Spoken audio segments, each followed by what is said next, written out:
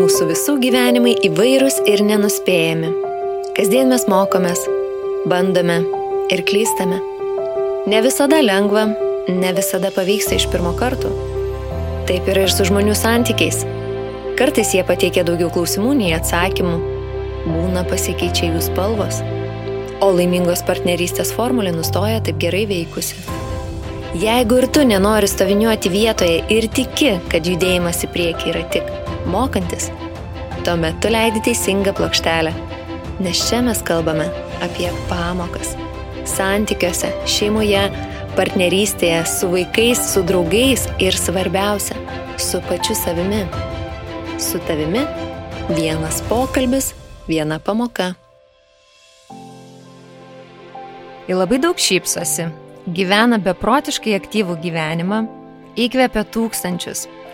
Ir semia tą savo gyvenimą net nesaujomis, sakyčiau, o tokiais net kibirais. Tai žavioji stilistė, nuomonės formuotoja, sveiko ir aktyvaus gyvenimo būdo propaguotoja Ieva Svon. Labai. Sveika, Ieva. Labai gražus pristatymas. Man patiko būtent tie kibirai, aš taip ir įsivaizdavau. Rimtai? Taip. Nes aš galvoju, kokį čia, panaudoti tokią frazę ar kažką tokio, kas atspindėtų, kaip iš tikrųjų aktyviai ir taip pilnavertiškai tu gyveni. Tai labai faina, kad tu esi šiandien čia ir aš įprastai savo pašnekovų prašau prisistatyti, bet tavęs pagalvoju, paprašysiu tokio dalyko. Aš tave pristačiau ir ne taip, kaip dažniausiai viešumoje esi pristatoma. Taip. O jeigu aš paklausčiau, nuimam šitos apibūdinimus, ar ne, kas yra Ieva ne išorinėme, o tame savo vidinėme pasaulyje, kaip tu save apibūdintum? Man iš karto, tokie, nežinau, ar žmonės supras, bet nerami siela. O. Pasakyčiau, kad daug visko veikiu, tų veiklų pas mane iš tikrųjų yra daug, bet jas yra skirtingos. Ir tiek darbo prasme, ir laisvalaikyje, tai sakyčiau, nerami siela, bet kurią galima kartais ir nuraminti. Tai žinau būdų ir tada nusiraminu. Aha. Svarbu žinoti, ar ne, tos būdus? Svarbu, nes man atrodo, kiekvienam žmogui labai svarbu mokėti atsipalaiduoti ir tarp darbo, laisvalaikio mokėti susirinkti save, nes dažnai žmonės, kaip aš mėgstu sakyti, išsitaško, Taip. ar darbe, ar kažkur, tai labai svarbu mokėti save susirinkti ir tapti ramia siela. Okay. Tai mes apie šitos dalykus tikrai pakalbėsim šiandien ir į podcastą aš tave pakviečiau jau prieš metus laiko maždaug. Buvau susisiekusi, taip gražiai sakei, dar ne dabar, dar ne laikas. Taip. Tai gal gali pasidalinti, kokie pokyčiai vyko pas tave per tą laikotarpį, per tos metus ir ar tai kažkaip įkvėpė labiau dalintis savo tais atradimais? Tai kas įvyko iš tikrųjų, kai tu man parašei, aš atsimenu, šiaip stengiuosi apskritai gyvenime neiti jokius interviu, laidas, tuos pačius podcastus, tada, kada žinau, jog labiau kalbėsiu iš emocijų, kažkokių jausmų, o ne sveikų protų. Tai tada aš jaučiau, kad galbūt galiu tiesiog kažkuo pasidalinti, kas nėra tai, ką aš iš tikrųjų galvoju, tai yra kažkokie suspausti jausmai ir visa kita. Tai šiandien galiu save jau taip nuraminti ir visa kita, kad bus interviu iš sveiko proto, o ne jausmų ar kažkokių tokių emocijų. Tai aš sakyčiau, galbūt per tuos metus šiek tiek nusiraminau ir susidėliojau save. Tai labiau gal aiškus kažkokie atsakymai pas mane tokie jau galvoje yra. Tai aš ir čia. Aha. Ir matos, kad tie atsakymai yra tikrai tavo viduje, visai švyti tiesiog. Ir nuo pirmų akimirkų mes pirmą kartą dabar su Ieva susitikome ir yra toks labai geras jausmas apskritai būti šalia ir matosi labai, kad tie atsakymai ir tas žinojimas yra tavo viduje ir tau su juo yra gera. Taip. Tai man ir stebint tave socialiniuose tinkluose toks ir buvo įspūdis, kad Ieva yra ta moteris, kuri žino, ko nori, ko jai reikia ir jinai eina tuo keliu, bent jau toks įspūdis susidaro. Tai ar gali pasidalinti, kada tas toks savęs pajautimas ir išgirdimas atėjo tau?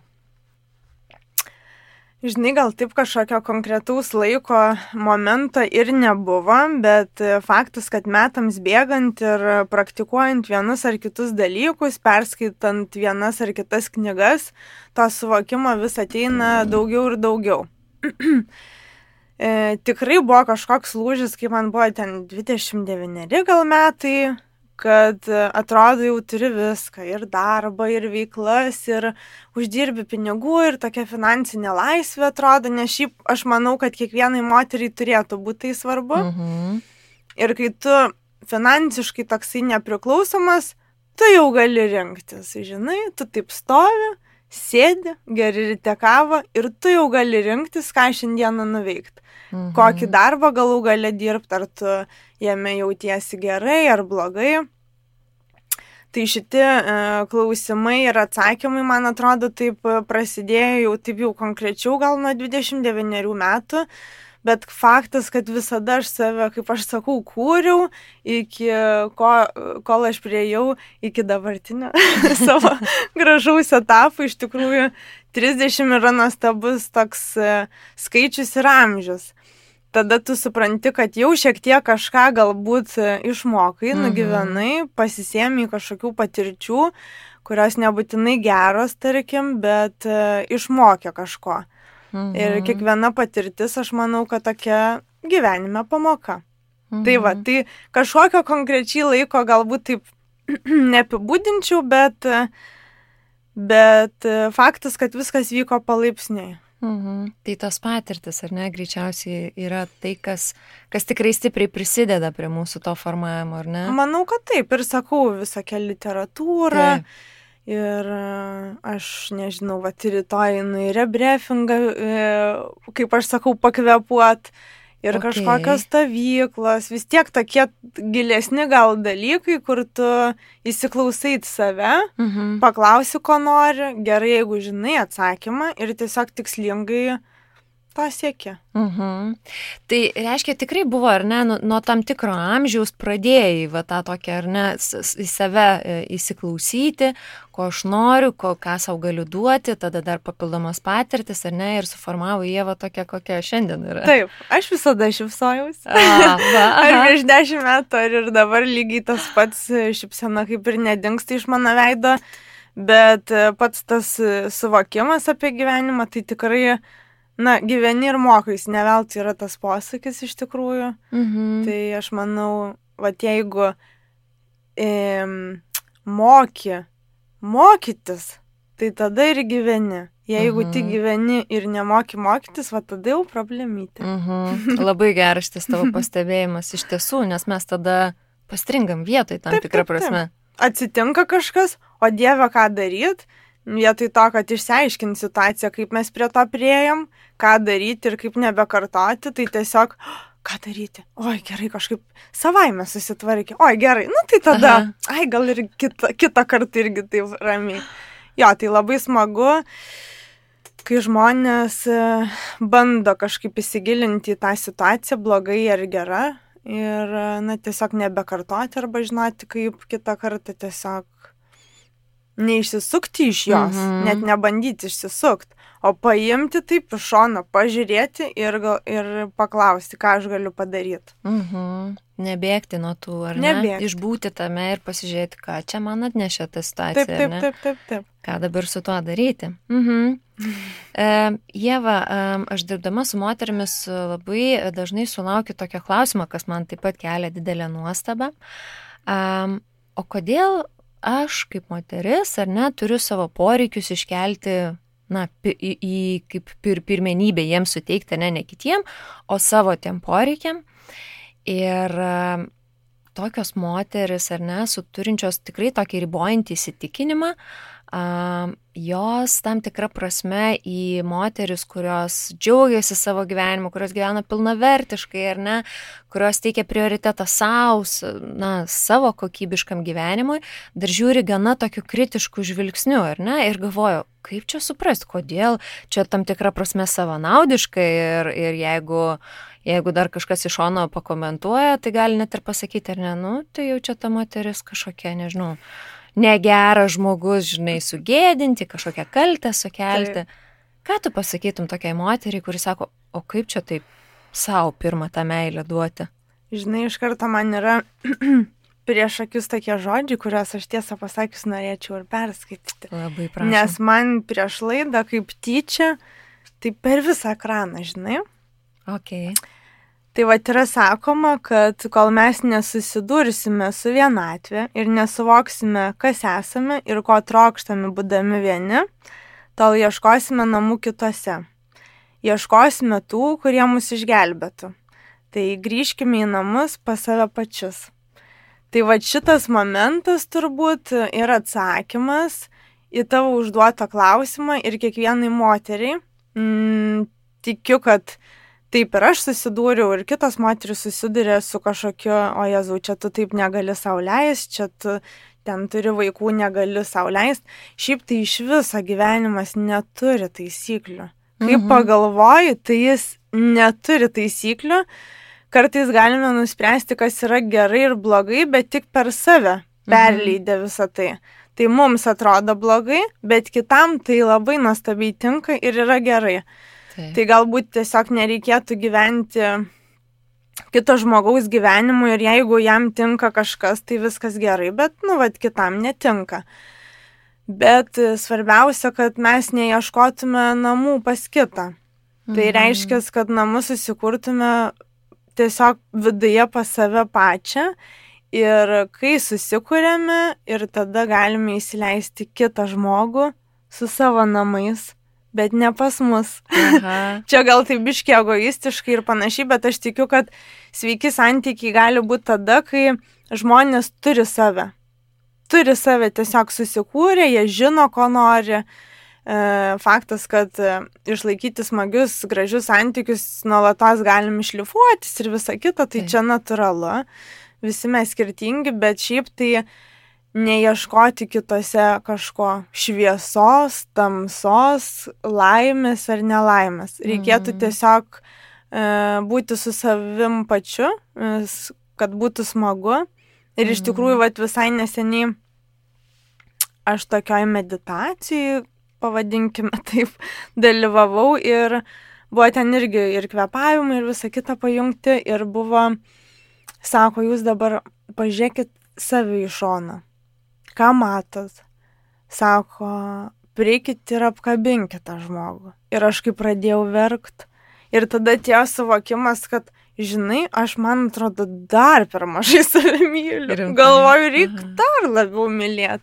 Bet ta meilė savo tai nebūtinai, kad egoistiškumas ir kad tau kiti žmonės nerūpi. Ne, tiesiog galbūt skaniau valgyti, daugiau pažiūrėti į savo laisvalaikį, gal su draugais dažniau susitikti, kurie tau kelia geras emocijas. Tai labai labai svarbu save apkabinti. Taip netiesioginė to žodžio prasme, taip žvelgiant iš toli ir pasižiūrėti, ar esi laimingas. O jeigu ne, tada kažką daryti.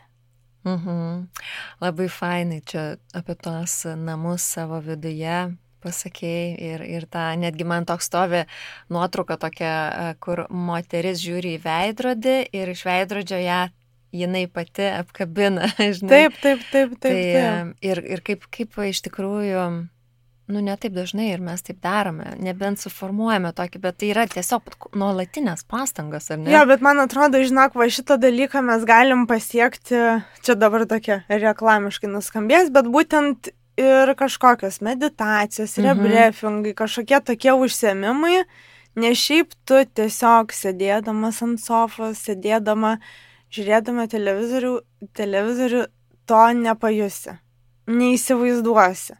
Tai būna visokių tokių užsiėmimų metu tikrai giliau į save pažvelgia. Ir aš negaliu pasakyti, kad labai čia ilgai tokius dalykus praktikuoju, bet tikrai, pradžioje tai buvo literatūra, po to visokie tokie užsiėmimai. Dabar po kelių savaičių į Tailandą važiuoju, 2 savaičių jogos meditacijos, tai galvoju, ką ta kelionė atneš. Wow. Jau aš pasiruošus. Žinai, taip, tiesiog lauki, nežinai, kad gal dar koks suvokimas ateis per tą kelionę. Iš tiesų, žinai, tavęs klausant, aš tokią mintį turiu, kad tai, kaip tu ir sakai, tai savaime neateina, ar ne? Mes turime įdėti tam tikras pastangas, bet tai nebūtinai net yra kažkas tokio, ar ne, kad aš čia turiu iš naujo save sukurti, taip. Bet pirmiausia, aš turiu sustoti, ar ne? Pirmiausia, aš turiu tam tikras veiklas padėti į šalį ir tą prioritetą skirti savo, net jeigu tai yra 30 minučių, žinai, kitame kambaryje, viena tyloje, nežinau, kažką padarau savo, ar ne? Taip, tai yra pradžia. Būtina, nes kitaip, ta prasme, niekas neateis. Jeigu dar žmonės, kai būna dabar užsisukę darbuose, kai šeimą turi, aš įsivaizduoju, vaikai vis tiek nori rūpintis viskuo, tai tie suvokimai paprastai tikrai taip neateis. Nes mes paskendę esame, mūsų mintis užvaldytos visai kitų dalykų, ar ne? Ir tada aš tikiu, kad tokia moteris, kuri paskendusi buityje, ar ne, rūpesčiuose, jinai žiūri į taip kalbančias ir sako, nesuprantu, apie ką čia, ne? Taip. Nes jinai net šansų savo nedavė. Ir tada aš sakyčiau, jeigu klausosi bent viena tokia moteris, susiorganizuoti savo savaitgalį, kokią, pavyzdžiui, tylos stovyklą ir pabūti tyloje kelias dienas ir pažiūrėti, kas bus. Nes tikiu, kad kažkokios mintis ir panašiai tikrai ateis. Kažką mes galim padaryti. Būna moterų visai neseniai čia su tokia buvau draugė susitikus ir ji tokia, žinai, super mamytė. Šiaip ji kaip ir visur spėja, bet viską daro. Aš sakau, tai tu vyrui nepaprašai, kad jis tavo vaiką paimtų iš darželio ar dar, kad tau, sako, man nesunku. Aha. Ir sako, aš varau. Ir aš sakau, bet tai tu sakei, šokius nori pradėti lankyti. Tai aš neturiu tam laiko. Sakau, tai tu paprašyk vyro, kad jis vieną kartą iš darželio paimtų ir nueik į šokius. Oho, sako, nepagalvojau. Nes viską spėja šiaip tai. Bet tada šiaip tai neturiu kada nueiti į šokius. Sakau, tu pabandyk. Blemba, sako, gerai čia pasakyk. Žinai, atrodo paprastas dalykas, bet aišku, aš kaip iš šono žvelgdama gal galiu tai pamatyti, o žmogus tiesiog užsisukęs, daug visko veikia ir nepagalvoja. Taip, ir dar mes turim tą tokį moteris perfekcionizmą, žinai, mes per tą užsisukimą ir tų nesibaigiantį darbų sąrašą mes jį norim išpildyti, norim save, ar ne, apdovanoti, bet tada jame ir lieka tik tai tie tokie, ne mūsų reikalai, ar ne, labai daug kitų žmonių poreikių patenkinimo ir mes tame labai paskestam. Tai faina, kai iš šono yra, ar ne, kas gali mums pasakyti ir tokį truputėlį žvilgsnį, sako, pažiūrėk, čia yra tų variantų. O žiūrėk, Ieva, tu užsiminėjai kalbėdama, kad sakai, būna ir man, kad pagalvoju, gal aš čia savanaudiškai, ar ne? Kaip tu su savim tada susitari? Nusprendėjai, nežinau, į tylos stovyklą, kaip sakai, ir nevažiuot. Ir galvoju, gal jau čia per daug, yra reikalų, jos reikia nudirbti, žinai. Žinai, puikus klausimas ir iš karto man atsakymas. Nes spalio mėnesį aš galima sakyti visiškai išeinu atostogų. Pradžioj galvojau, jau tu verta 2 savaičių, nes 2 savaitės turėti dirbti darbus ir visą kitą, labai daug visokių klienčių, man labai smagu dirbti savo darbą. Ir aš tada galvojau, o kam aš skolinga tą savo laiką? Dabargi yra smagu, dabar neturiu, kad ir kaip beskambėtų, bet šeimos ir visa kita, dabar toks laikas, kada aš galiu šiaip sau leisti. Ir tada pagalvoju racionaliai, ar tau pakeis ten, nežinau, kažkokia pinigų suma gyvenimą, kurią uždirbsi per spalio mėnesį, ar geriau atostogos. geriau atostogos. Tada kitas dalykas, ar tas ir tas. Ir žinai, kai tu dedi, dažnai sako žmonės prieš priimdami kažkokius rimtus sprendimus, reikia daryti pliusų ir minusų tą. Taip, pros and cons. Taip, žaidimą. Tai pliusai nugalėjo. Ir aš tada galvoju, aš ready, spalį, aš atvažiuoju.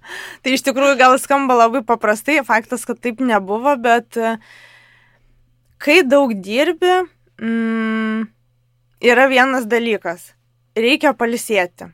Žmonės bijo ilsėtis. Kas čia per nesąmonę, aš neįsivaizduoju, bet turbūt mums didelį įtaką padarė, nes anksčiau būdavo ten work hard, play hard, ten spend harder ir viskas daugiau. Aš šiuo metu, man kažkoks irgi suvokimas, gal ten kai 30 suėjo ar supratau, kad nei tu work hard, nei tu play hard. Ta prasme, geriau work hard ir smart, ta prasme, gyventi tiesiog sumaniau. Tai aš vadovaujuosi tuo, kad ir dirbti reikia, bet ir laisvalaikį turėti reikia ir būtina, nes tada ir į darbą kitaip žvelgi, ir su šypsena atsikeli. Ir žodžiu, tada gyvenimas tikrai niurus, bet su žaliu su kostiumėliu aš dabar. Ir tada eini ir aš galvoju, kokia gera diena. Kažkaip gera diena. Bet dėl to, kad aš pailsėjus. Aš nenusivarius dėl to, kad aš dabar galvoju, o čia atostogos, tokios galvoju, dabar aš pradirbsiu, bet aš pasiruošus, nes galvoju apie atostogas. Tai žmonės tiesiog save labai į didelius rėmus pastato. Galbūt tas, kaip ir minėjau, work hard, bet dabar jau daugelis literatūrų sako, kad ne apie tai gyvenimas. Ir ne kur 5 valandą keltis. Nes dažnai būdavo ir taip, kad kelkis anksčiau, turėk produktyvę dieną, susidėliok viską, kad pasidarytum visus darbus. Taip, bet ar visiems žmonėms tai tinka? Tikrai ne. Ir tada jie nusivaro, susirga depresija, atsiranda kažkokia nemiga ir visa kita. Aš viską ganėtinai žinanti, suprantu, kad aš noriu ir dirbti, ir nedirbti. Ir aš niekam nieko neskolinga, nes anksčiau dar žmonės bandydavo įrodinėti kitiem, kad ten daug dirba, kažkokie yra užsiėmę. Aš tai nebandau įrodinėti, kad aš esu užsiėmus. Vakar gulėjau iki 2 valandos lovoje. Čia antradienis buvo ar kelintadienis. Ir aš gerai dėl to jaučiausi, po to jau dirbti.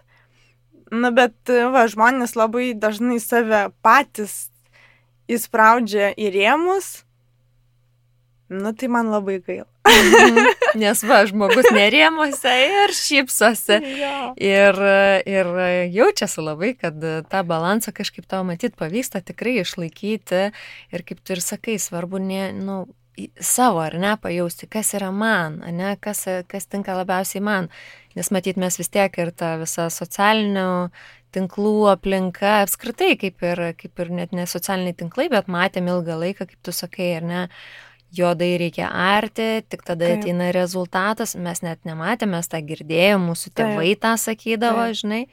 Matai, arti, aš taip biškai pertrauksiu, arti reikia. Ir aš savo laiku daugiau dirbau nei dabar, tarkim, bet yra dabar kažkoks rezultatas ir aš nebenoriu jo tęsti toliau, kad aš čia turiu keltis 5 ryto ir toliau visko daryti.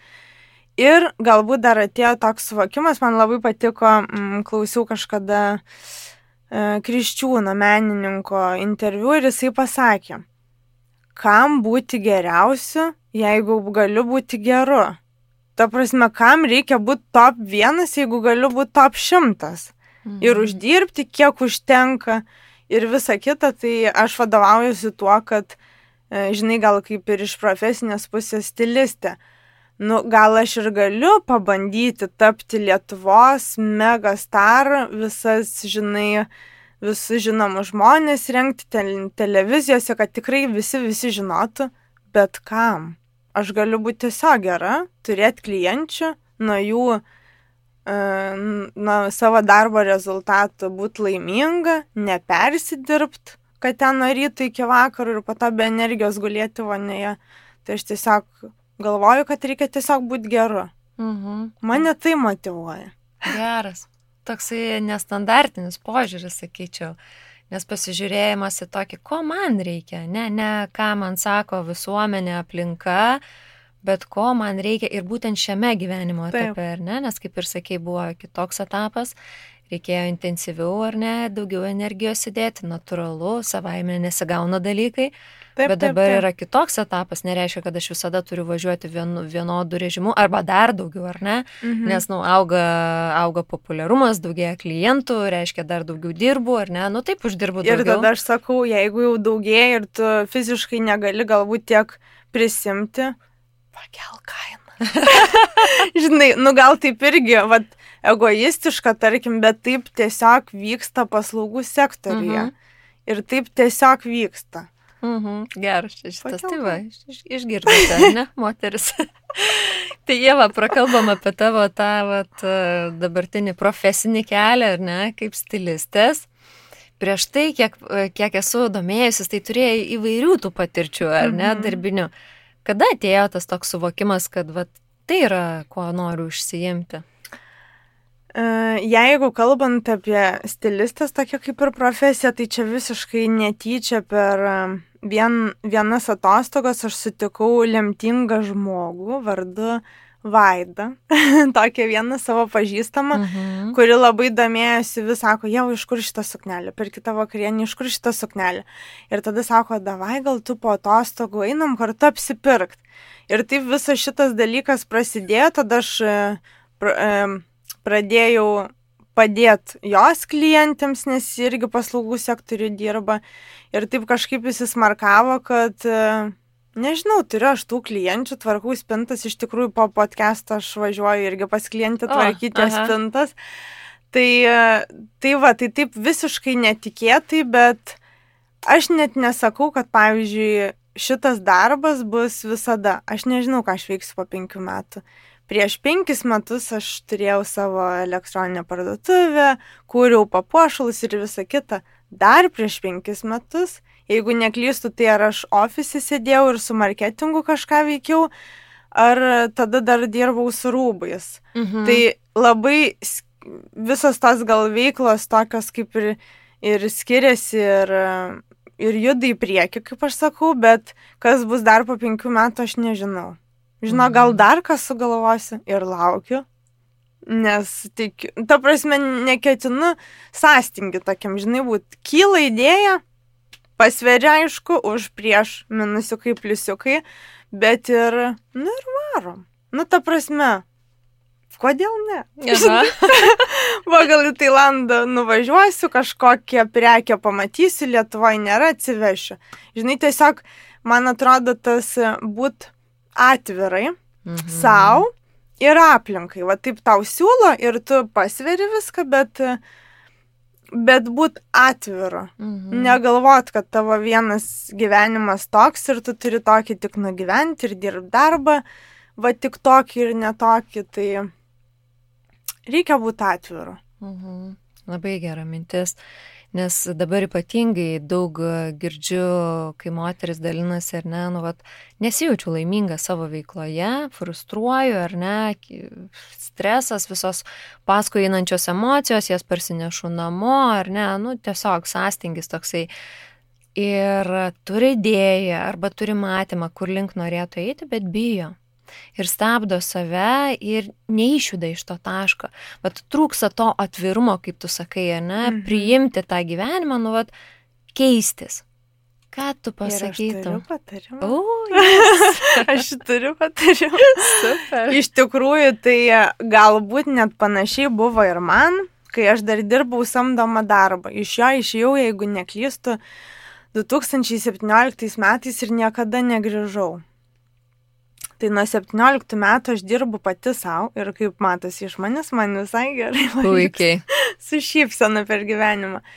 Bet žinai, man buvo toks supratimas, aš sėdžiu savo darbe, tada būtent marketingė dirbau, savo darbo stalą turėjau, kompiuterį ir skaičiau knygą, kurią norėčiau rekomenduoti, galbūt jau daugelis jų ir perskaitė, bet labai populiari. Dievas visada keliauja inkognito. Man ji atvėrė tokią čakrą kažkokią. Mėgstu tai vadinti, žinai. Ir aš nusprendžiau, jau tada lygiai grečiai aš kūriau savo papuošalus, bet taip labai bijojau, aš nežinau, ar čia išeisiu iš darbo ir juos pirks, neturėjau jokios parduotuvės, nieko. Ir kažkaip man atėjo suvokimas, kai ją perskaičiau, nes ji tokia labai motyvacinė man pasirodė. Aš žinok, išėjau iš darbo, mečiau aš tą darbą ir pradėjau kurti papuošalus, man tiesiog labai patiko juos daryti, kas lygiai grečiai ten parduotuvė, tai internetinė atsirado, pradėjo mano tais papuošalais kitos parduotuvės prekiauti ir žodžiu, aš tokia visiškai kūrybininkė ir man čia ir ale biznis, bet ir kūrybos. Tai man labai svarbu būtent išlaikyti šiaip gyvenime ir kūrybą, bet ir pinigus uždirbs, nes tas stabilumas yra man labai labai svarbu. Tai žinai, man ta knyga labai padėjo ir tada viskas kažkaip susiklostė taip, kad aš esu čia ir aišku, aš papuošalų jau nebegaminu. Bet ką dabar dar, apart tos knygos turbūt rekomenduočiau, tai visokios tikrai, žinok, meditacijos, rebriefingai, tylos stovyklos arba šiaip stovyklos, kur pats tas suvokimas ateina. Nes man atrodo, žmonės tiesiog bijo ir į save neįsiklauso, o taip paprastu būdu, gal ir knyga, žinai, ne visada gali padėti, bet būtent tokie momentai, kur tu tiesiog lieki vienas su savim ir tokio spyra užpakalį, žinai, gero reikia. Kartais aplinka mūsų nepalaiko, paklausi vyro, ar čia daryt, ne, čia gal rizikinga, žinai, visko. O kartais reikia parizikuoti, nes tu nežinai, kaip bus. Aišku, pasveriant riziką, bet jeigu tu ten, nežinau, turi santaupų ir pusę metų jų turi, tai gal visai verta tos pusę metų, pabandyti padaryti, kas tau patinka, gal pasiseks, nepasiseks, gal grįši į tą patį darbą, ar į kitą. Žinai, kažkaip mažiau bijot, aišku, čia gal labai paprastai skamba, bet kiek daug baimių mumise yra, kurios įspraudžia į rėmus. Žinai, tiesiog. Tai labai reikėtų tą baimę kažkaip, kad ir kaip tai skambėtų lengvai. Galit pradėti nuo knygos. Jo, ar ne toksai neįpareigojantis. Taip, toksai. Pasižiūrėti ją, paskaityti ramiai, tada toks pirmas žingsnelis, viskas prasideda nuo pirmo žingsnio. Taip. Ir labai fainai, tu čia taip daliniesi, iš tiesų mes labai daug baimių turim ir vienintelis, žinai, ir kaip tu sakai, labai dar, kai turim baimių, mums reikia palaikymo. Ne?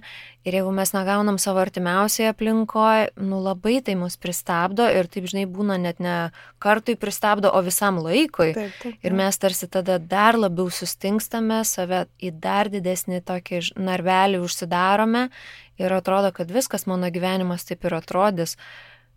Kai iš tiesų, aš dabar irgi savo gyvenimą pažiūrėt, gal tu, kaip pasakei, prieš 5 ir dar prieš 5 metus, negalėčiau net būti įsivaizdavus, kad būsiu čia, tu turbūt taip pat, ar ne? Tai be jokios abejonės, net prieš 10 metų vieną dalyką studijavau, po to perstojau visai kitą, baigiantis mokslo metam 12 klasėje, aš iš vis įsivaizdavau save kitokią.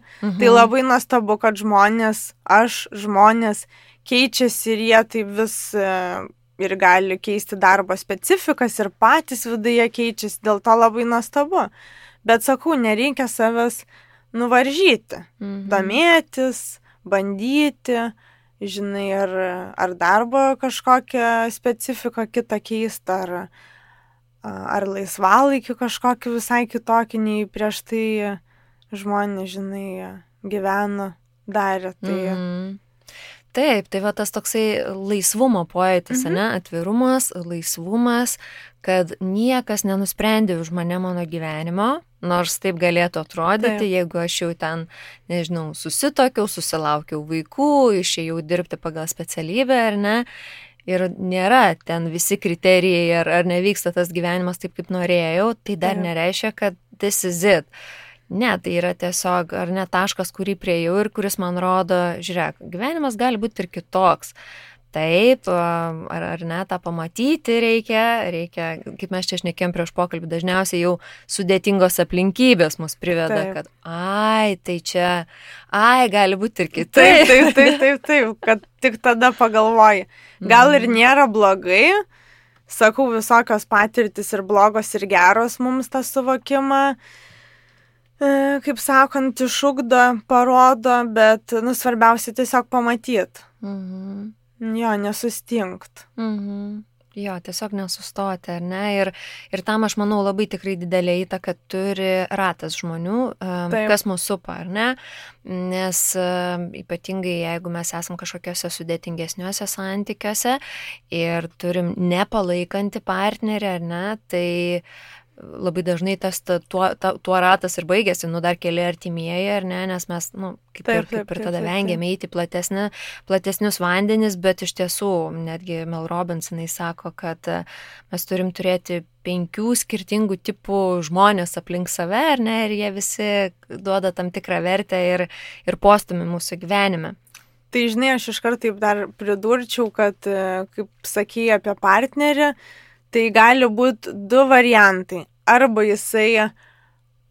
tu su juo auksi, sužysi, palaikysi jisai tave, arba tave nusodins.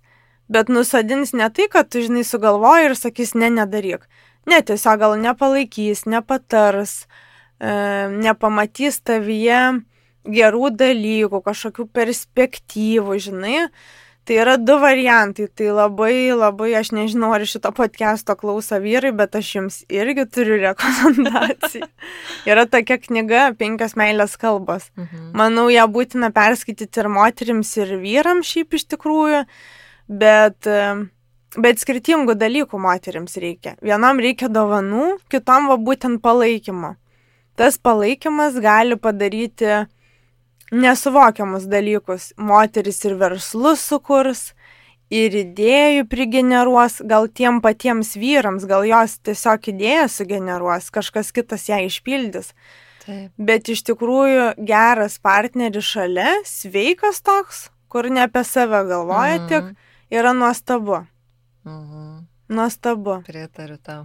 Aš tai patyriau. Ir tikrai mano gyvenimas nuo to, kai aš pradėjau bendrauti su savo dabartiniu vyru, jis tiesiog yra neatpažįstamai pasikeitęs. Pradedant nuo to, kad tikrai pažinau save iš tiesų, kokia esu. Kaip tu ir sakai, pradėjau daryti visai kitas veiklas.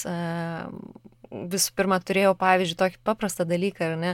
Turėjau nebaigtas magistro studijas. Buvau atidėjus gal, 6 ar 8 kartus. Aš sėdau ir parašiau tą darbą, gavau tą magistro diplomą, galiu būti prokurorė. Atrodytų tokie, dalykai, tiesiog to įkvėpimo ir, kas įdomiausia, jis tai nesibaigė, nes kai tas palaikymas yra nuolatinis, tai tu taip ir judi į priekį, Taip, ar tu ten nori kuo domėtis naujo. Nežinau, šokiai, galbūt dar kažkas, kažkokia užklasinė veikla. Kas žino, kas bus po 5 metų. Šiaip tai kaip ir joks žmogus negalėtų žinoti, tiesą pasakius. Jeigu taip normaliai gyvenimą žvelgiant, niekas nežino, kaip pasisuks tas gyvenimas, bet būti atviru ir turėti normalų partnerį. Tai be jokios abejonės mes neskatiname skyrybų šiuo metu, bet tiesiog tikrai gal, jeigu jūsų vyras, tarkim, draugas nelabai palaiko, tai gal jam tą knygą reikėtų paskaityti. Nebūtinai čia viskas reikia kategoriškai braukti ir iš naujo bandyti, ne, bet yra, kur tiesiog žmonės tikrai nesupranta, kad paprastas toks dalykas kaip tiesiog palaikymas gali atverti labai daug durų. Iš tiesų. Ir moteriai, ir vyrui. Nes ir moteris būna nepalaiko vyrų, tai jūs turėkit gėdos.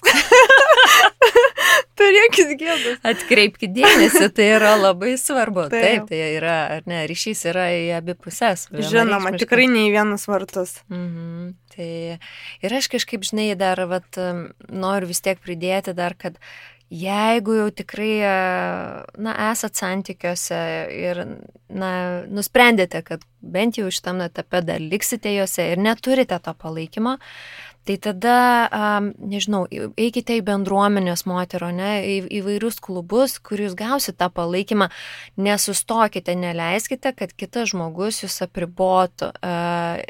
Tiesiog tai yra per didelę kainą, ar ne? Tai yra jūsų gyvenimo kaina ir po kiek metų greičiausiai pažvelgus atgal vis tiek sakysite, nevertėjo pasiduoti tai įtakai. Taip, tikrai tai apie tos santykius čia mes taip nuėjom dar, bet žinai, Ieva, aš labai noriu paklausti tavęs apie tavo gal rutiną, mes čia šnekam, ar ne, kaip tu matai pasaulį, kokį tu turi požiūrį, bet va ta tavo šypsena ir visas tas švitėjimas, žinai, jisai natūraliai norisi, žinai, apart to, kas yra tas emocinė gera būsena, ar ne? Kas yra dar tie veiksmai, kuriuos tu darai kasdien ir sukuria va tave tokią?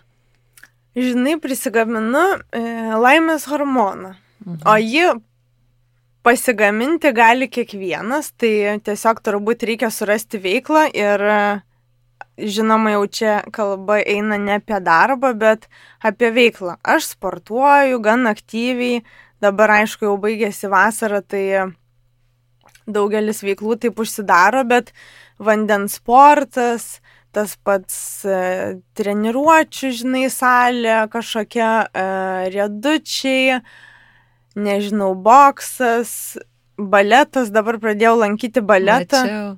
Labai smagu. Ir mes, žinai, pavyzdžiui, vakarą su sesiu išėjom patreniruotis, tokios laimingos, kalbam kaip treniruoti ir veide yra šypsena. Mums tiesiog natūraliai prisigamino tą laimės hormoną. Šitas laimės hormonas nesigamina ir jį slopina kiti dalykai, tai žmonės labai vartoja ir alkoholį, ir narkotikus, ir visokius kitus dalykus. Tai tie, kurie šitą dalyką labai propaguoja, jiems tas hormonas tiesiog natūraliai jau ir nustoja gamintis. Tie, kurie biški sveikiau žvelgia į gyvenimą, jiems gaminasi labai dažnai. Kai tu geri kavą labai kokioj gražioj vietoj, man, pavyzdžiui, gamta labai toksai didelis dalykas. Tiesiog inspiracijas visokia, žinai, kelia, kur aš labai ir pailsiu toj gamtoj ir visa kita.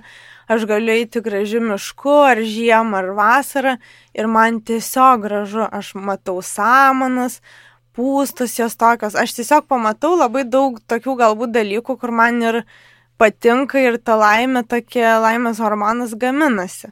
Tai ir įvairiausias veiklas labai aš mėgstu, jau kai vasara baigės, net laukiu to momento, žinai, pradeda lyt laukia, tai tada aš jau mažiau būnu kažkur išėjus, nes jau man reikia šiaip viską veikti.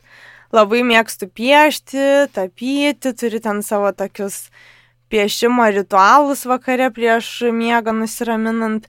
Aš daug visko susigalvoju. Mano ta veikla, duok dieve antros pusės, bet šiaip ta veikla nereikalauja, kad aš būčiau su kažkuo. Tai man tas toksai gerai, jeigu yra žmogus, su kuriuo irgi galima patirti tokių smagių visokių dalykų, bet šiaip aš iš nieko nereikalauju, tai susikuriu tokius smagius dalykus pati su savim ir jų yra gan daug. Tai man tas laimės hormonas, tikrai dažnai gaminasi, kad aš turbūt ir einu tokia, žinai, išsišiepus per dieną. Aišku, būna visokių dienų ir aš verkiu ir man būna liūdna, tai nenoriu pasakyti, kad čia visada, žinai, tokia aš emocinga, bet šiaip vis tiek statistiškai 90%, kad ir kaip reikėtų žvelgti, man gera nuotaika. Bet man labai gerai gaminasi laimės hormonas.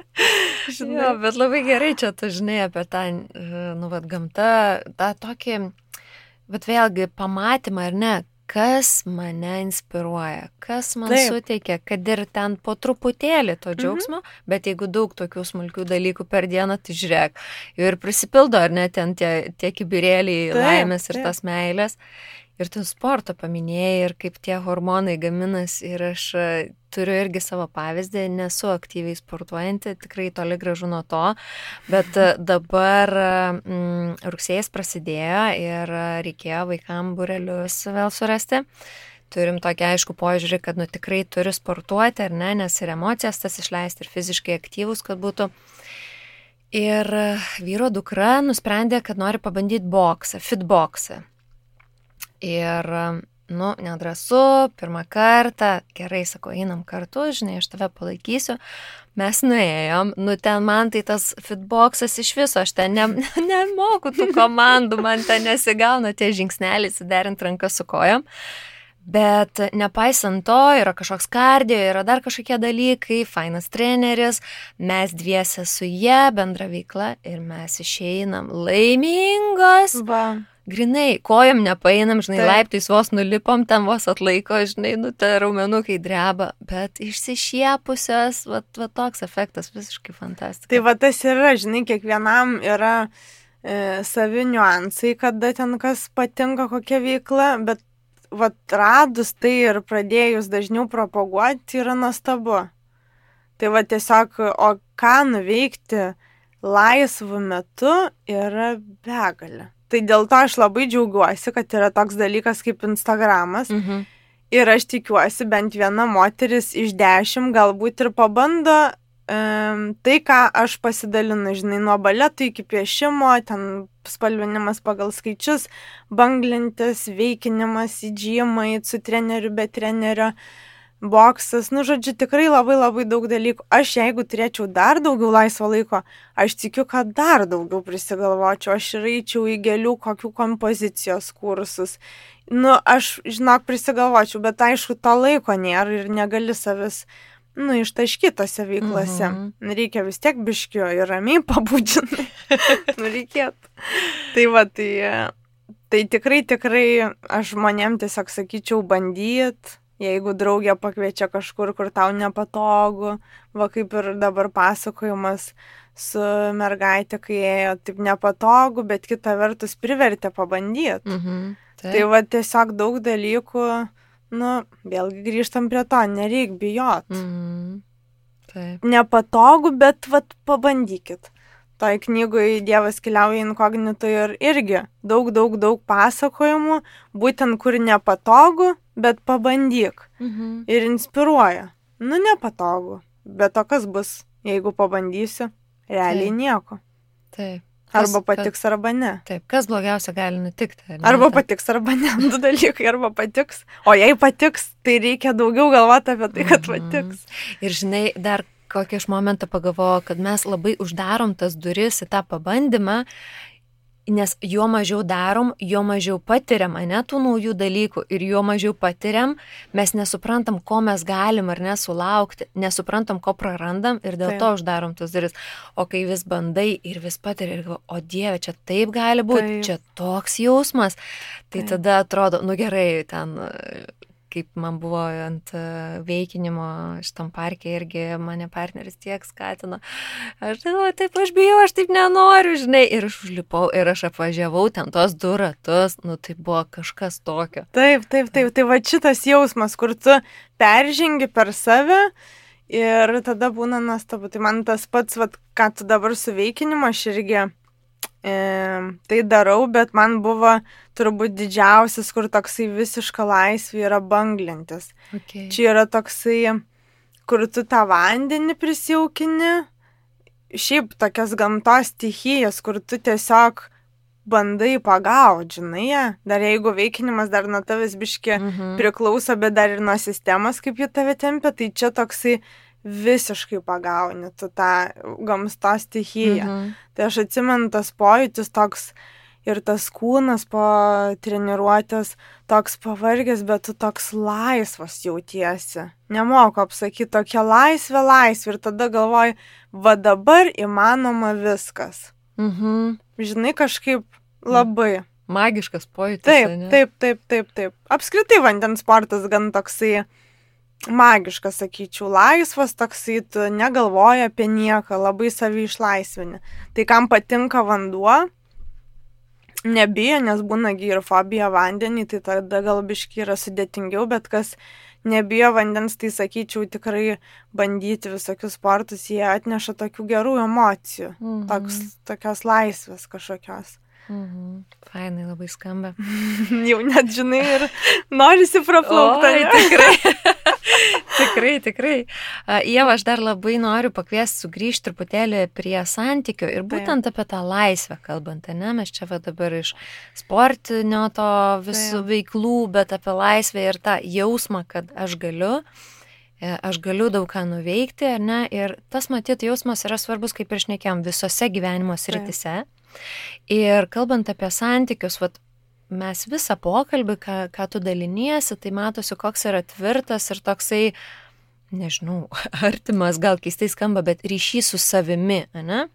Ir atrodytų, kad, kaip jis gali būti neartimas, taigi čia aš su savimi, bet jis tikrai ne visada toks būna. Ir kaip tu manai, kaip jis yra užmezgamas? Kaip tai padaryti?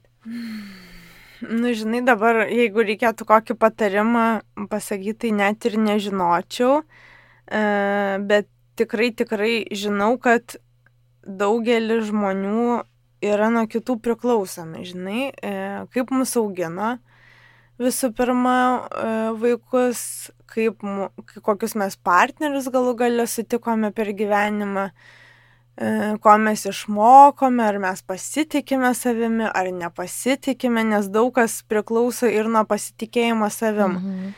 Kaip pasitikėti savim, aš nepatarsiu, bet irgi tikriausiai visokie mokymai, bendruomenės ir panašiai gali padėti, bet pasitikėjimas savimi yra labai vienas toks pirmas, turbūt ir svarbus žingsnis savęs kūrimo link. Kur tu gali tada jau ir turėti pasirinkimą, kaip gyventi, su kuo gyventi, kokį darbą dirbti, kiek uždirbti galų gale. Žinai, vienam mažiau reikia, kitam daugiau. Bet viskas turbūt sueina į tai, kad reikia tiesiog savim pasitikėti. Nes čia ir yra arba tvirta nuomonė, arba ne. Ar tu moki pasakyti žodį ne, kai nemandagu. Nes daugelisgi pasako taip, nes oi, čia tokia situacija, kaip aš čia pasakysiu ne, čiagi manęs prašo. Ne, reikia mokėti pasakyti ne, už save pastovėti, reikia tada pasitikėti, žinai, savim, savo nuomonę galų gale.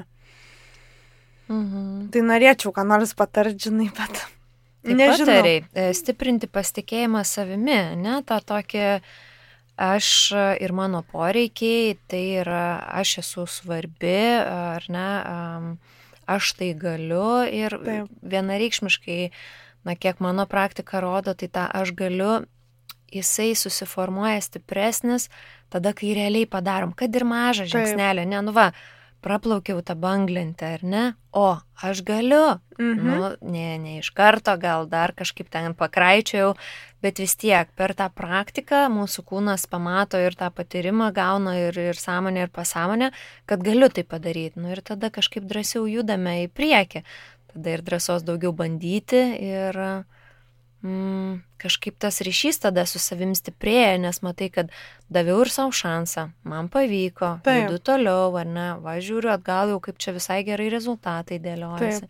Dažnai, žinai, dabar taip galvojant, dažnai žmonės žvelgia, kas yra dabar. Žinai, aišku, gal čia nuo amžiaus dar priklauso, ten gal, kai 30 jau tu esi vis tiek šiek tiek daugiau subrendęs žmogus, 20 turbūt aš šito negalėčiau savo pritaikyti, bet tu tiesiog pasižiūri, ką tu prieš tai nuveikiai. Nežinau, ką dirbai, ką mėgai veikti, tavo laisvalaikis, visa kita ir save už tai pagirti, nes aš tikiu, kad kiekvienas, kuris jau yra, žinai, šiek tiek vyresnis, jau kažką padarė, mokslus baigė, gal ten, nežinau, kokį verslą sukūrė, gal šeimą sukūrė, visiems yra skirtingos vertybės, bet tiesiog atsisukti atgal ir pasižiūrėti, ką padarei ir už tai save pagirti, nes žmonės dabar susikoncentruoja, man čia nesiseka, aš čia toks, čia anoks, dažnai moteris galbūt dažniau tai daro, bet reikia atsisukti atgal. Pavyzdžiui, aš kai taip atsisuku, galvoju, wow, Ieva, tu tai pavariai, dėl to spalį važiuosi atostogų ir negalvosi čia dabar apie nieką. Žinai, va taip, bet tie va tokie atsigrėžimai, savęs pagirimai ir visokių kitų mes dalykų ir išgyvenimai galų gale, kad nepalūžai, atsitęsiai toliau, žinai, variai į priekį, tai net ir šiti dalykai gali tave pamotyvuoti pačią. Ir svarbu, ne su kitu, o su savim, kaip sakai, palygini savo kelią ir pasižiūrė, kiek tu nuėjai. Jokių būdų ne per palyginimą kitų. Nes tai yra kaip tik smugdo pasitikėjimo, o su savimi, kai pasižiūri, net jeigu tai yra maži dalykai, tai yra vis tiek progresas, tai yra tavo indėlis, tavo investuota energija ir tavo rezultatas, ar ne, kurį reikia vertinti. Visada bus, visada gyvenime geresnių. Profesiniam kelyje, santykiuose gražesni kūną turės ir visa kita. Vėl grįžtame prie Kriščiūno žodžių, kam būti geriausia, jeigu gali būti geru. Tai tiesiog nereikia, kaip kiti gal nori, tai tegu vaikosi, bet šiaip yra pakankamai laisviau pačiai su savim, kai tu tiesiog stengiasi būti gera, žinai, ir viskas. Tai kur tu bebūsi, tiesiog būk, taip, tokį balansą. Ir gera savo, ne? Taip. Tuo pačiu. Ieva, šitam podcast'e mes kalbame apie pamokas. Rimtis. Apie tas pamokas, kurias mums atnešė gyvenimas. Tai ar tu gali pasidalinti savo pamoką? Dabar čia toks konkretus kažkoks, taip nuskambėjo konkretus klausimas. Aš šiaip nežinau, kokia mano ta būtų viena iš pamokų, bet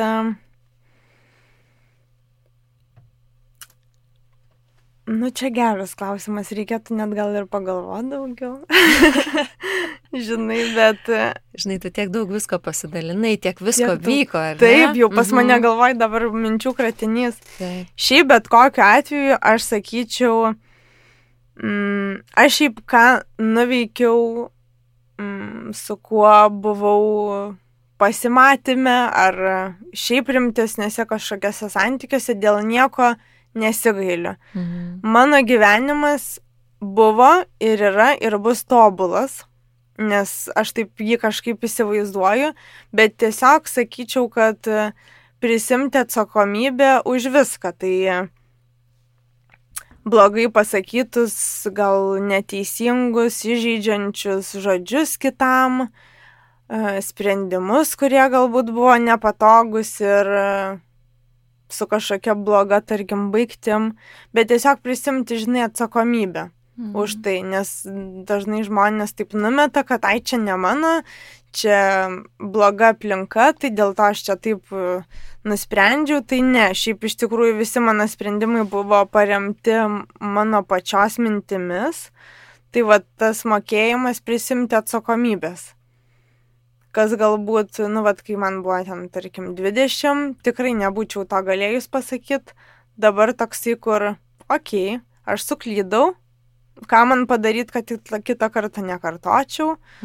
Tai va būtent ta situacijos toks atsakomybės prisėmimas, man atrodo. Labai stipru, labai geras. Iš principo aš tikiu irgi, kad jau kai mes pasižiūrime save ir prisėmam tą atsakomybę, reflektuojam, kaip tu ir sakai, tada žinau, ką padaryti, kad būtų kitą kartą geriau, tai natūraliai mes kuriam save kitokį, savo gyvenimo kokybę kitokį ir tas kelias visai kitaip eina į priekį, ar ne? Taip. Tai ačiū tau, kad tu šiandien buvai čia, mes pakalbėjom jau beveik valanda, bet taip greit pralėkė laikas. Labai buvo gera. Visi smagus pokalbiai, kurie su gera energija tokia. Labai gerą energiją atnešė, aš tikiu, kad ir mūsų klausantieji tą pajuto ir labai tau dėkui už tai, už visus įkvėpimus. Ačiū tau, kad pasikvietei mane. Iki.